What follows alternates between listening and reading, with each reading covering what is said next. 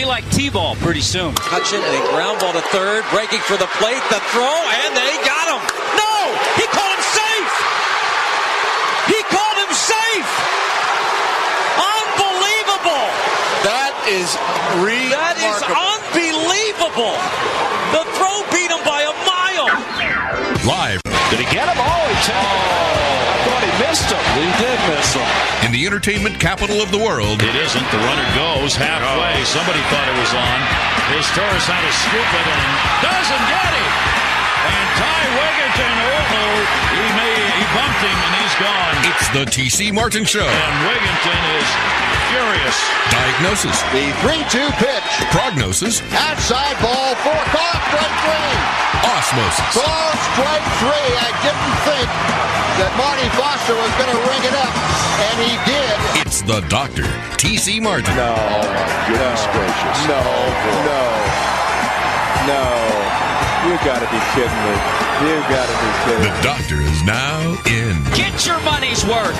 Oh, yes, get your money's worth. Get your peanuts, get your popcorn. Can we get any of that? Nachos? I was never a nachos guy at a ball game.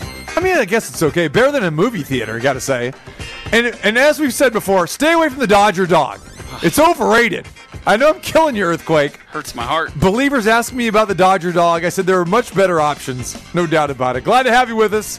A Wednesday edition of the T.C. Martin Show. Proverbial hump day. We got a lot of Major League Baseball to talk about today. Yes, we got games going on in progress. We are not even a week into the season. We've got plenty of postponements. Bob Nightengale from USA Today will join us. He's got some great thoughts regarding this Marlins situation that we touched on yesterday. We'll dive into that with him.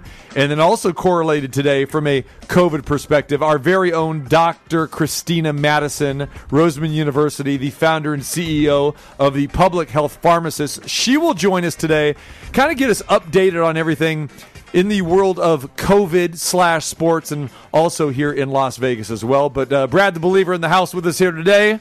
In the house. We're in the cancel culture, so is it time to cancel the Marlins? Man, that is it. And you're a Florida guy, too. Earthquake in the house. Earthquake winding up. It's the up to the far side, the near side, and down. All right, we'll give you your latest Marlins update here. So another player tested positive today. Now 18 players and 2 staff members. So that's the total of 18. 16 players, actually. 2 staff members. Total of 18 in the organization. The Marlins games have been postponed for the rest of the week. They are still in Philadelphia as we speak here, quarantined in 2 different hotels. Major League Baseball made a statement, said it is most prudent to allow the Marlins time to focus on providing care for their players and planning their baseball operations for a resumption early next week. No, that was not Earthquake wolfing down a pack of Winstons. That wasn't Ferris Bueller either, was it? It was no, and neither was it Bob Nightengale, because I'm not sure Bob. I don't think Bob is a big smoker as well, too. Bob Nightengale, USA Today, been covering this story from the onset, on the road. Bob, how you doing, my friend? Yeah, doing well. How are you guys?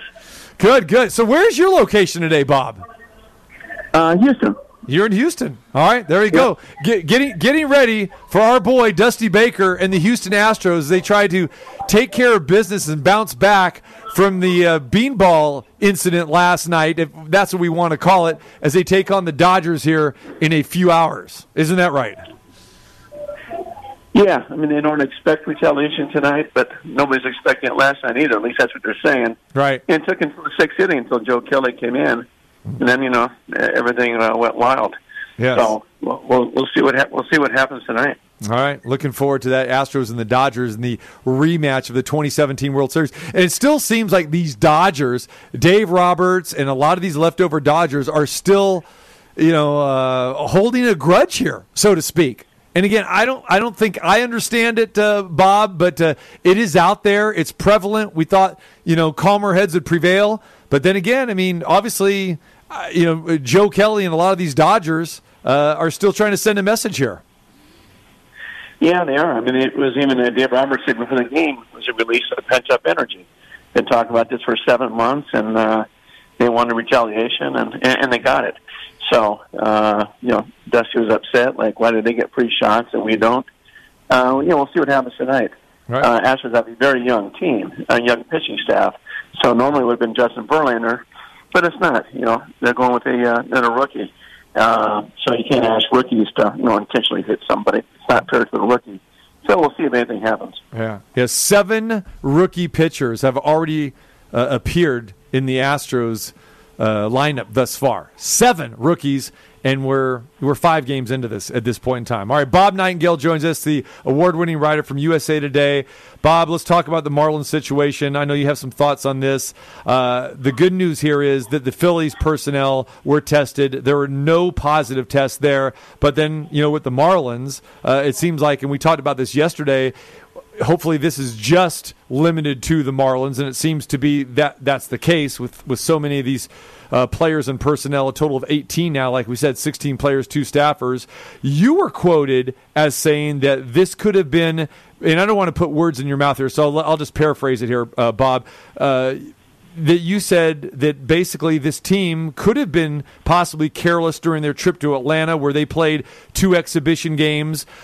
Give us your take on what happened or what you think happened, because I know there were some stories rolling around yesterday that you were saying, hey, that the Marlins could have been doing something out there, whether they were partying in Atlanta or what the deal was, and they came up with all these positive COVID tests. Yeah, something strange happened in Atlanta, and MLB is looking into it. Nobody else has passed a test. There's 30 teams, 29 are clean. Originally, the Braves players say, well, we think it might have been an umpire that might have been tested positive. Nope, that was a false positive. The flight attendant, nope, every negative on that crew, too. So something strange happened in Atlanta. Whether a couple of guys went out to a restaurant, a bar, coffee shop, what have you. But, all the talk about, Miami or Florida's unsafe because look what happened to the Marlins. Well, if it happened in Atlanta, being in Florida had nothing to do with it. So, Bob, there was the Lou Williams story, in the NBA there, talking about where Lou Williams broke the bubble, and he ended up in Atlanta. He was supposed to be going to a funeral, and he ended up in Magic City. Do we know if any of the Marlins ended up here at Magic City, Bob? Yeah, I do not know that. I don't think anybody would be, silly enough to do that. I don't. I can see somebody going out to eat or, grabbing a cocktail, something like that. Just because, remember, they were in isolation there in Miami. And CJ let their, hair down. I was in Chicago. I saw some couple of guys out as well. You don't know what's going to happen or who has it. Unfortunately for baseball, you can't play in a bubble. It's impossible.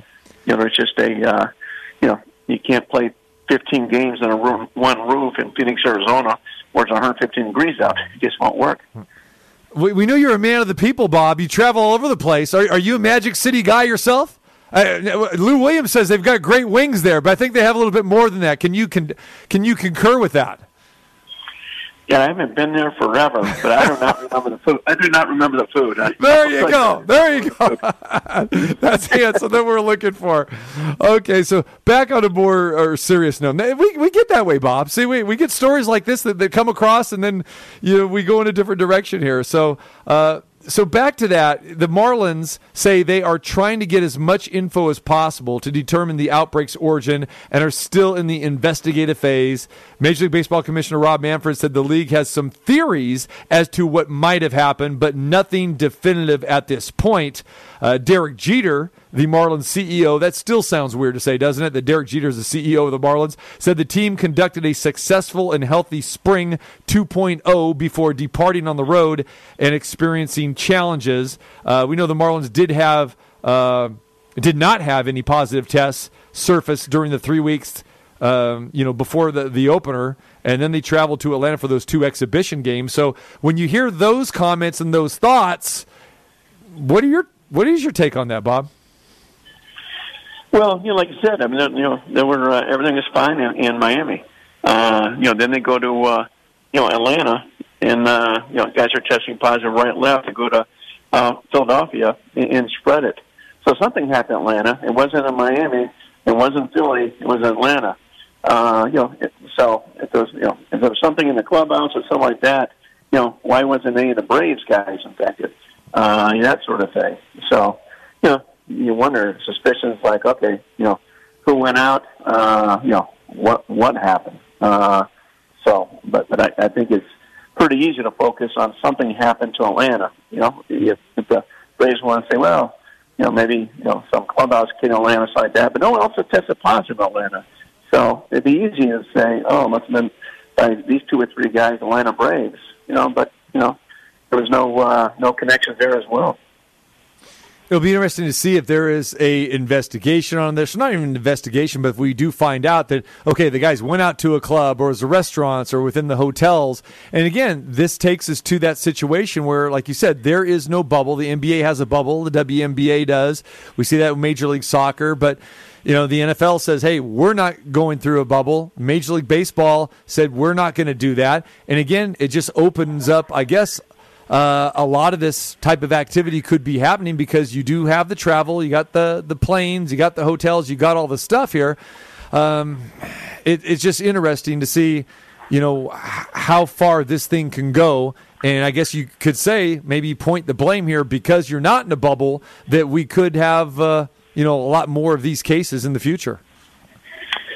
Yeah, well, at least it's a wake-up call, for the other teams. I mean, it shows you that one team could have brought the sport down by itself, and said, well, we can't. It's going to be uncompetitive. It's not fair because you get to play the Marlins. You're playing a single A and double A team.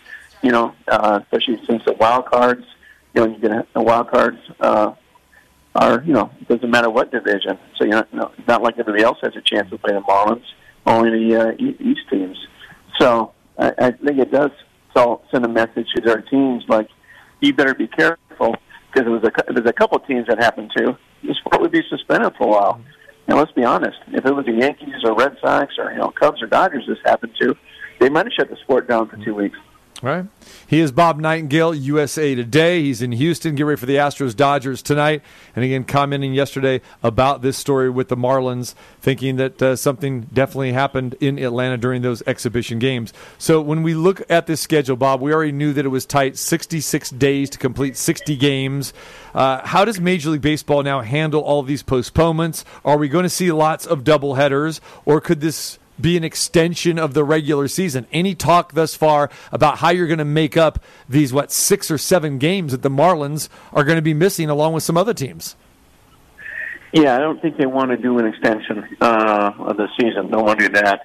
So make up some double hitters, which is, ominous in the sense that, social distancing, those guys get around each other for 6 or 7 hours. Do you really want that? That's why baseball tries to stay away from double hitters. I don't think there's any way the Marlins can make up all those games. It's impossible. So you may have to go on, if the other team don't make them all up, instead of whoever has the best records, may have to be the best winning percentage. So we understand today that Major League Baseball has agreed to pay the Phillies, the Yankees, and the Nationals for these games missed. Any thoughts on that? Or any more information on that? It's very fair. I mean, it's not the Yankees' fault, the Marlins got sick, or the Phillies, or Nationals, or Orioles. Nobody's fault. So I think just say, it's fair. Let's be fair about this. We don't have to do it, but let's be fair. On the Marlins, who knows if they're going to play? Do you really want to pay the Marlins 7 or 10 days without playing games at all? When playing them for a 50-game season when everybody else is playing a 60-game season, and if it comes out that a few guys went out violating protocols, maybe they pay all the other Marlins except for those guys. Those guys caused a lot of, this is true, they caused a lot of damage to the sport. So 24 hours ago, there was talk about, the Nationals said they're not going to, travel to Miami for their series. Luckily, we didn't have to, look at this and pick and choose a side. Major League Baseball didn't have to step in here because then they turned around and they just said, okay, the rest of the games for this week for the Marlins will be postponed. But can you imagine if this came to a standoff where the Nationals players or the Nationals organization said, you know what, we're not going to travel here? Major League Baseball could come back and Rob Manfred could throw down the gavel, so to speak, and say, no, listen, we have the ultimate decision-making power here. If we say you're going to play, you're going to play. I mean, that was a legitimate fear about 24 hours ago. As we know with this whole situation, this crazy season, everything changes by the hour here. So talk a little bit about that, and then going forward, if this happens again, can a Major League Baseball team basically hold the rest of the league hostage? No, they can't. Major League Baseball would have forced them, hey, you got to go down there and play. That would just open up a whole can of worms. There's too many hot states out there. I mean, what if a team says, I got to play the Dodgers this weekend? Whoops, hey, California's a hot state. I'm not going to L.A. I don't want to go up and play the Oakland A's. They're too good. I don't want to go to Arizona or Texas. You go on and on. So if they do that, then other teams will start doing that. So, no, and they would have gone. The preference was not to go, although they didn't have a star player that said, hey, I want to play. It's the Marlins. Come on, let's get some wins down here. So, but yeah, obviously never came down to that since their season was suspended anyway. But, yeah, you can never open up that door. The Nationals could not have refused to play. All right, Bob Nightengale, USA Today, joins us. He's in Houston, getting ready to cover the Astros and the Dodgers tonight. So, Bob, on the field stuff, what stands out for you after watching games for the first week of the season? Just anything goes. I mean, we're seeing, we saw Detroit Tigers, beat up the Cincinnati Reds. We saw the Giants split with the Dodgers. It's just like it's impossible to know, who's going to be good or who's going to take advantage of this pandemic. Unfortunately, with some of these teams getting sick, like with Juan Soto not playing for the Nationals, it hurts a team like that. But so far, it's early. But it goes back to my thinking early on was that the veteran teams are going to have the advantage here. When everybody jumped on the Padres bandwagon, the White Sox, the Reds, it's like, wait a minute now. I think you need a veteran team during the pandemic, teams that have been around and cohesiveness, not just guys that have been thrown together. They don't have time to gel. They're a team that's rebuilding. Hey, it kind of hurt your rebuilding process. So I like the veteran teams, and the team that's jumping out so far, is the Cubs. And most of those guys, were around during those playoff years. The Giants are hanging tough. All those guys have been around for a couple World Series. So I think those teams have a little bit of advantage. All right. Who's the biggest surprise team for you? Maybe even from a positive side or a negative side at this point right now? Well, the Cubs have got off to a nice start. Their bullpen's, very shaky. But, beat up a good Brewers team, beat up a good Reds team. So I guess they've been a surprise as well as they're playing. Hey, let's be honest, the Marlins were a surprise, too. To win 2 out of 3 in Philadelphia, including one game and half their team is gone. That was stunning. Disappointment. You probably have to jump at the Reds right there. They thought they had a chance to win the division. They still do, but, get off a 1-4 start is pretty tough. And same with the Nationals, off to a 1-4 start. Mm-hmm. The Astros extend our good friend Dusty Baker. Thank goodness for that. Again, probably should have signed him to at least a 2-year deal as it was, but it only took 4 games into this season where, Jim Click seems to appreciate what he's doing, especially, the way he handled things in the last few months and everything. So good for Dusty to get that extension. Give us some thoughts about that and any of the other terms that you know about. No, he had I think it was surprised when he took a 1-year extension anyway because he wanted a 2-year. But everybody gets a 2-year deal. Right. But, very, very appreciative. Yesterday when they picked it up this early, he says, been lame duck for a long time. Different organizations I feel wanted here. What's funny or ironic is that here's Dusty. He gets his option picked up and gets to manage the Astros in 2021. And Davey Martinez, nobody's picked up his option yet, for next year. I'm sure they will, but they haven't, and he won a World Series. So just show you the difference in 2 organizations. Mm-hmm. All right, Bob Nightengale, he is in Houston, is getting ready for the Dodgers and the Astros tonight. So we'll see what happens in that series, Bob. I appreciate you taking the time and joining us, and we will talk to you in the very, very near future.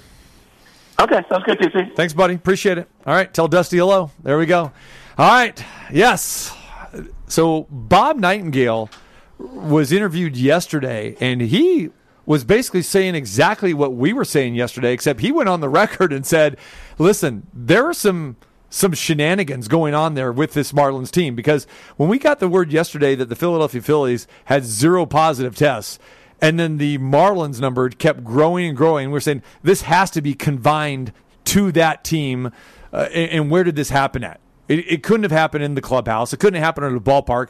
And again, as we know, it takes a week, 10 days, 14 days sometimes to get these tests back or to, finally see some results here. And Bob went on the limb yesterday and said, no, these guys were out and they were careless. It's kind of like what he thought. And he kind of backed it up, did a little homework on this. Doesn't surprise me at all. I still want to lean on the side of caution because I know that it can take a little bit of time from what we know to get a positive test if it's transmitted. So let's not completely say these other teams that have been in contact with the Marlins are in the clear yet. They are now, but 10 days from now, let's hope that that's still the case. And if it is, that'll be great news for all sports, including Major League Baseball. But wagging my finger at the Marlins. And I'd like to know the details. What are you doing when you're not at work or at practice? And the fact that there's 18 guys now that's tested positive, what's happening within the confines of practice in the clubhouse? Are they that close to each other?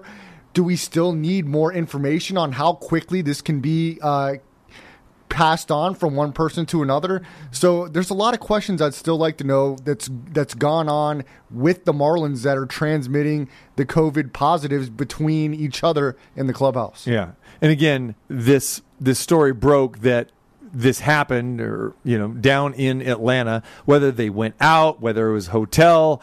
And again, it had to be more than one guy that decided to go out. I mean, I think that's where this thing was going. And like you said, with the close proximity, we are starting to see this. And we're starting to see it more and more the last few days that, here's the A's had a walk-off grand slam and everybody is mobbing everybody. Again, that's natural reaction. We had talked about that before, that this kind of stuff is going to happen. Over the last couple of days, watching baseball, we're seeing more and more high fives. So if we're seeing that's happening in the field, what is happening with these teams on the road, in the hotel rooms, eating together, or in the clubhouse? Now you got to remember, you have these expanded rosters, and the clubhouse, especially the visitors' clubhouse, is only so big. So you are going to be next to each other. You're going to be on top of each other.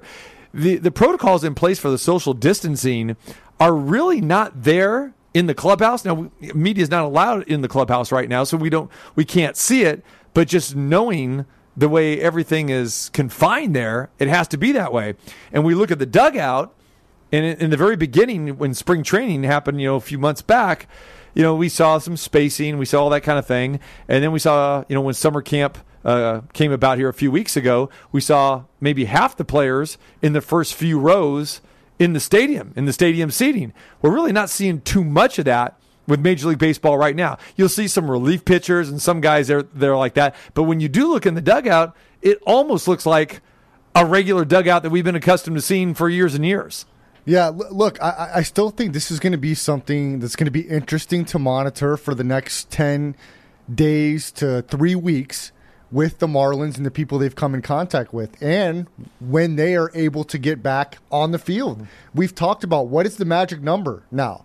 So do we know the exact, we think we have a time frame of when they were exposed to COVID-19, but do we know that's universal for all 18 players? Okay, so when do we find out these 18 players, when they're able to get back in the facilities or in the practice field? How long is that going to take? I'm very curious to details of all of this moving forward, and hopefully we can get details of what exactly these guys that tested positive, what they were doing. Hopefully they'll come and speak out, take accountability for themselves so they can inform and educate so some of the same people don't make the same mistakes. Yeah, absolutely. All right. I want to thank Bob Nightengale from the USA Today for joining us. We continue on the other side with Dr. Christina Madison, Roseman University, the founder and CEO of Public Health Pharmacist. Obviously, she has been a great guest of ours in the past here in Las Vegas, getting us up to date on the recent COVID stuff. And of course, she follows sports very, very closely. So we're going to get her thoughts on this as well, too, as we dive into more COVID talk. And we got Major League Baseball happening as we speak here today. We got a full slate of games. We'll get to some updates on that as well. TC Martin Show, Brad the Believer, earthquake in the house on a Wednesday. Hi, this is Lonnie Jordan from the band War, and you are listening to TC Martin. And now I forgot what he told me to tell you. He's lying to you all. He's lying.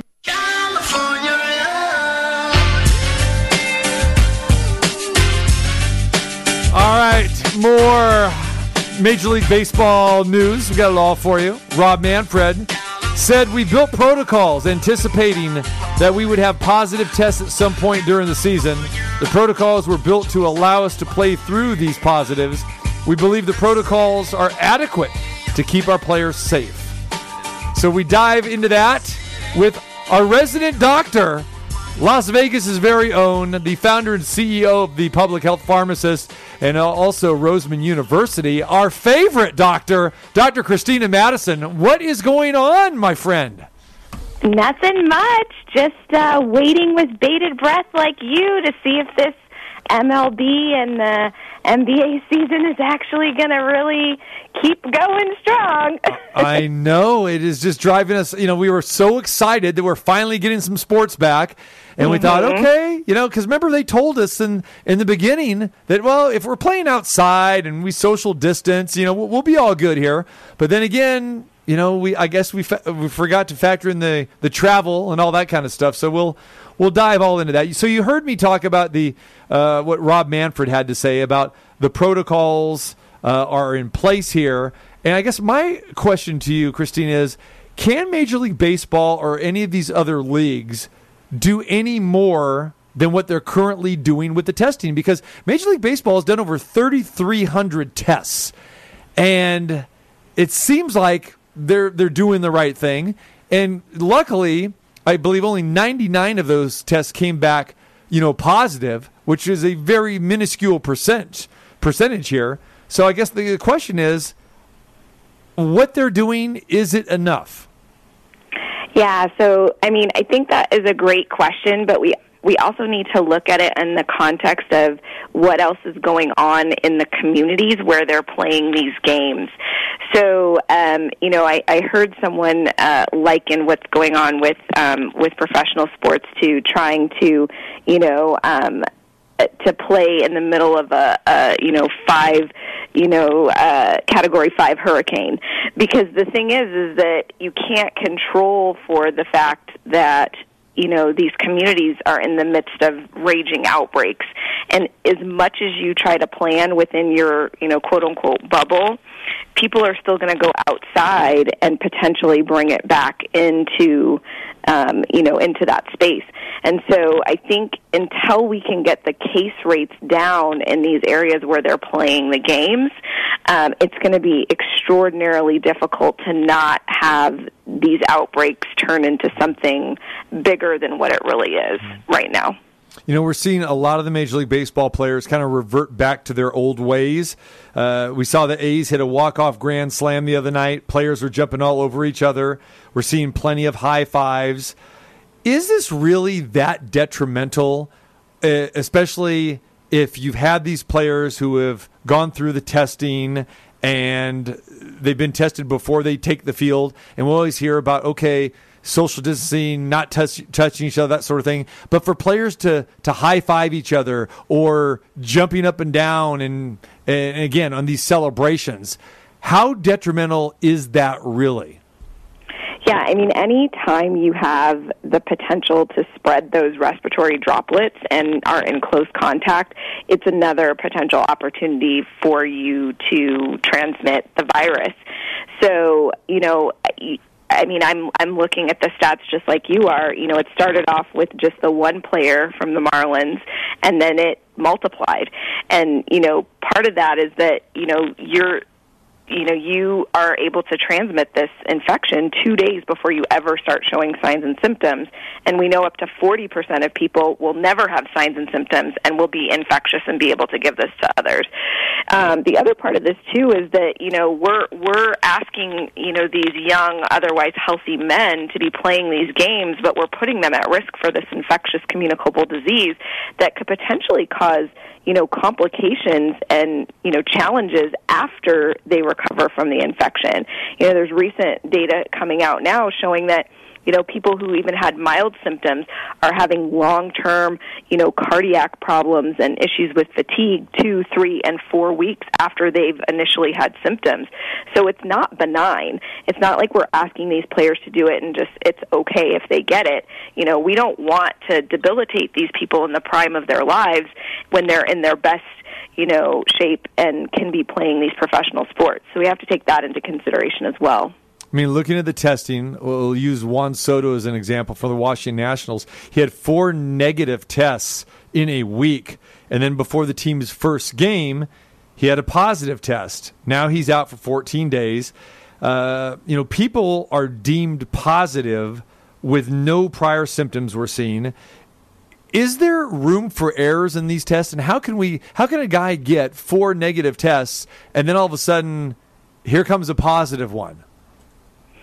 Yeah, I know it seems strange that you could have somebody that would have that many negatives and then turn up positive. But really, every time you leave the house, or in this case, every time that person leaves that bubble, it's a potential for them to become infected. And so you also have to remember there's an incubation period. So he may have been exposed, between 2 to 10 days prior to that, and was tested before he actually was able to come back positive. So even though he had those 4 negative tests, that's not really telling you the full picture. That's only telling you what happened 14 days prior to that. So, that 5th test that came back positive was just telling us that he had been exposed probably a week to 2 weeks before. I think, like for myself and a lot of us that are avid sports fans, we're still so naive about this when it comes to the testing and all this stuff. And it can be very, very confusing. So, again, when you hear the term, false positives or false negatives, kind of take us back here. And I guess with the elementary school explanation here, what does that mean? Yeah, so as far as false positives, there hasn't been a lot of those. If anything, we've seen actually more false negatives with our testing. But with that being said, the newer recommendations by the Centers for Disease Control and Prevention are actually now stating not to retest people because that test may continue to remain positive even if that person is technically no longer infectious. So as far as me breaking it down like at the elementary level, the one thing I want to emphasize is that, we are still fairly new in this testing process. These tests were literally just developed within the past 2 to 3 months, and so we are still kind of seeing a few of the kinks being worked out. And then what type of test are you using? Are you using that, that PCR test that really detects an active infection, or are you looking at an antibody test which tells you whether or not you've been exposed in the past? So obviously for these players, we're doing that PCR test because we want to see if they have active infection, because that's really going to help us to determine if it's okay for them to play. But looking forward, there are new tests that they're working on that are really more just like a point of care test. So like you do the test, it takes like 30 minutes to come back, and then it gives you a positive or a negative. And that's really what we're trying to get to, and hopefully those tests will be available either sometime in August or September, because they're much cheaper and they're faster, so you can see the results much quicker. So the fact that, these players are getting tested every day is amazing, because there's plenty of Americans right now who are waiting. We do know that the virus has mutated, and so the virus that we have today is different than the virus we had back in February. And so that particular virus was infectious, but in this instance, we now know this new version of the virus is more what we call easily transmittable. So maybe you were in the same space with someone who was positive before, and you may not have become infected, where now, if you were in the same room with someone for, say, more than 15 minutes, not separated, and without a mask, you're more likely to become infected with the virus. So we already do have that information. So we do know that the virus has mutated, and we know that it is more transmittable. Luckily, we also know that even though you're more likely to potentially get it if exposed, it doesn't seem to be more deadly, which is very comforting, at least from my standpoint as a public health professional. To answer your question about those individuals with long-term complications after recovering from COVID infection, it varies. I'm happy to send you guys a copy of the study, but they look at the different demographics of the individuals that are complaining of these long-term symptoms. But for the most part, a majority of the patients either had one comorbid condition or no comorbid conditions at all. So they may have had one thing, but there was a good chunk of people who had no underlying medical conditions, which is what's concerning to to providers and to physicians, because we don't want people to think, oh well, I'll just get it and I'll be fine, because we have no idea why it impacts some people so negatively and others have no symptoms and seem to be okay. But then when you do a chest x-ray or if you do a CT scan, you see that they have underlying lung damage from being infected. Dr. Madison, I'm an advocate of opening up back to schools here as a country in a safe, proactive, sanitized way to get kids back into school. Am I wrong for criticizing the people putting great fear out on social media, saying that people going back to work in the school industry are risking their lives when there's still so many people in this country, grocery store workers and the like, that are going back to work and have been going back to work on a consistent basis since March? Yeah, so I think that really the key here is that we should be following the data and what the data is showing us. And so, anytime you're looking at, having a large group of children who may or may not be able to social distance and may or may not be consistent with wearing the face covering or the mask, it has a different element to it than if you are going into a grocery store or an establishment where mask wearing is now mandated. All the employees have to be masked. Everybody in the store is there for, maybe a short period of time versus, these kids needing to be in a classroom for, hours, all with, with the same people. So you have to think about that when you're looking at the comparison. And then also what's going on in the community where that school is opening. So the two numbers that I really look at are, the first one is the R naught, or the R value, which is the reproduction rate. And that's how, basically what that means is that for every one person that's infected, how many other people do they infect? And so here in Nevada, our R naught is still above 1. And so that's the kind of the litmus test to determine whether or not you can have exponential spread of the virus. So until we can get that R naught below 1, that is the factor, one of the factors that we should be considering. And then the second number to think about is also percent positive rate. So for every test that you do, how many of those tests are coming back positive? Because that also gives you a good picture of how many people are potentially infected in your community. So our percent positives have been steadily going down, but they're still over what the WHO recommends as being safe. Christina Madison joins us, the founder and CEO of the Public Health Pharmacist, giving us our knowledge here and about the COVID-19 situation, especially sports related, and we'll tie it into local Las Vegas and get you some thoughts on that as well too. But back to Major League Baseball for a second, Christina. The MLB players have to test negative twice in a row before returning to play. Is there a lasting threat even after they test negative to pass this on to other teammates? So again, to reiterate that incubation period, right? So you could have those two negatives and then potentially have that third one come back positive, right? Because it's based on when you had the exposure. So, daily testing is great, but you have to remember that if that person tests positive, they potentially could have been infectious for 2 days before that positive test came back. So it is challenging. So that's why they need to take all those other precautions, which I know that they're doing. But, it's difficult, when you see them kind of reverting back to that, old behavior where they're, high-fiving and, jumping on top of each other, like you mentioned before, because, again, it puts them at risk. And, it's really hard when you're somebody who's young, otherwise healthy, and you can't see this infection, right? So, that's what is so difficult, I think, for people to wrap their mind around, is that, people, they look fine. So why should I fear being around somebody who's my teammate, this is my brother?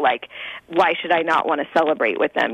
So it is challenging, but, those provisions are there on purpose, and it's to mitigate or at least try to minimize, the risk of transmission, because you can see, we know 18 of these individuals, players, staff, coaches, 18 are now positive, and it hasn't even been a week since the season started. So, this can spread very quickly. And we know the recovery period differs from person to person. And correct. When you look at the protocols that Major League Baseball, the NBA have in place, and what are your thoughts as far as getting the athletes back into action? Do you think they're going about the right way, or what are your recommendations? So, first and foremost, I know that the NBA had Dr. Fauci as being one of their advisors. So I think that they did a lot of research, and I think that they really tried their best to make sure that when they brought the players back, that they were trying to minimize risk. Unfortunately, what they didn't anticipate was that when these seasons were starting, that there would be raging outbreaks of new coronavirus cases in the communities where they were playing those games. So that was the factor that I don't think that they really thought about, because ultimately when we started reopening our economy, we didn't realize that people were going to just pretend like COVID didn't exist anymore. Well, speaking of Dr. Fauci, hopefully you saw his first pitch over at Nats Park. Now, it was a bit of a. I guarantee you, Christina Madison, you could throw the a first pitch. It'd be a strike. It'd be a strike. He's a great scientist. He's a national treasure. Yeah. But he can't throw a ball like you, or he has a high kick like you. I can tell you that.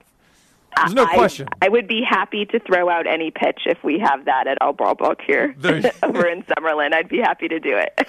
Okay, I'm nominating you. That's it. So when we get the aviators are back, you're down. There's no question about it. All right. Absolutely, 100%. So the good news is, and I know you're a basketball fan as well too, that the NBA reported today they have zero positive cases in the bubble. That's fantastic, right? So despite people breaking quarantine, it seems like it's working. Yeah, at least for now, it seems like it's holding. Their bubble is even more, I think, restrictive, though, than the MLB, because they're really, really limiting any outside individuals. And then, of course, everybody has their own room. Everyone's tested daily. I think they just moved to doing the daily testing versus prior, I think they were doing weekly testing when they were still in the preseason. So, yeah, it's great news. I know that there was I think they had one positive test maybe a week and a half ago. But, yeah, it looks like they may be able to pull it off. Dr. Madison, I just came up with an idea for the organizations outside of the bubble, like the MLB and NFL. If maybe they can write it into the contracts of the collective bargaining, maybe the players, when they're not at games or in practice facilities, like the police, should have body cameras to track what they're doing and GPSs to make sure that they're not breaking protocol and for safety reasons. Am I out of line for thinking this could maybe be a positive thing to get these guys in line when they're not in the facility? You want them to wear the ankle bracelet while you're at it? It might be a bit of a nanny state. I don't know if these young strapping lads are going to go for that, but I do agree that there needs to be some sort of agreement, whether it be gentleman's handshake, no pun intended, or something to where they say that they're not going to go outside of the quote unquote bubble. But it's difficult. It's difficult when you want to see your family, you want to see your friends, you still want to enjoy yourself. But ultimately, when it comes down to it, it's a job, right? This is a job. And so we got to work at our job, and we got to do our job within the confines of what is being asked of us. So I don't know if maybe we just need to think of it that way and not so much of, the party aspect, because I do know that they like to go out and celebrate after games. That might be just something that they may have to delay, or, God forbid they have to do it over Zoom, but it would definitely keep them safe, and it would ensure that the season could continue. Today, the NFLPA approved all 32 teams' health plans, so that seems to be good, but still, no bubble situation in the NFL here. And when you hear that the Players Association approves the health plans, give us some feedback and some thoughts on that.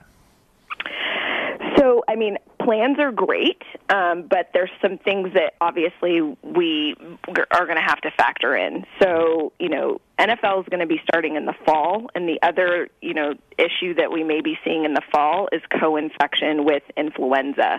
So it's going to be really imperative that in addition to some of these other health recommendations that they have, that they make sure everybody is vaccinated against influenza so that they don't have a situation where they have people being infected with both COVID-19 and influenza during the middle of the season. So, and there is some new information that's coming out showing that there may be some COVID benefit to people receiving flu vaccine and pneumonia vaccine. So that's good information. And then you never know, we may have, something for prevention by the time, the NFL season starts, later on this fall. So it's, every day there's something new that's coming out, and a new discovery. So I'm hopeful. I'm definitely hopeful. You're a UNLV alum, and the big topic right now is just not here, but all throughout the land of college football. Are we going to have college football? And no one has really given us a decisive answer with that. What are your thoughts about college football, and what are you hearing as far as how can they make this safe? So again, going back to those case numbers that we were talking about before, even the best laid plans are going to be very difficult to execute if you're in a community that's in the middle of an active outbreak. So, we have Governor Sisolak having the mask mandate, the bars closing, for now because of the case current level. I think that if we can get the rates down, then those provisions that, if we can mirror, the MLB and NFL and the NBA are doing, if we can do that with college sports, which again takes a lot of money, that's also the factor too. These professional teams have unlimited resources, and if they're not even able to do it with unlimited resources, what's a college going to be able to do? So we got to take all of those things into consideration. But again, this is still a little bit later on in the fall. I'm still hopeful that we'll be able to get a better handle on, the cases, and we'll just see what happens. But, there's hope.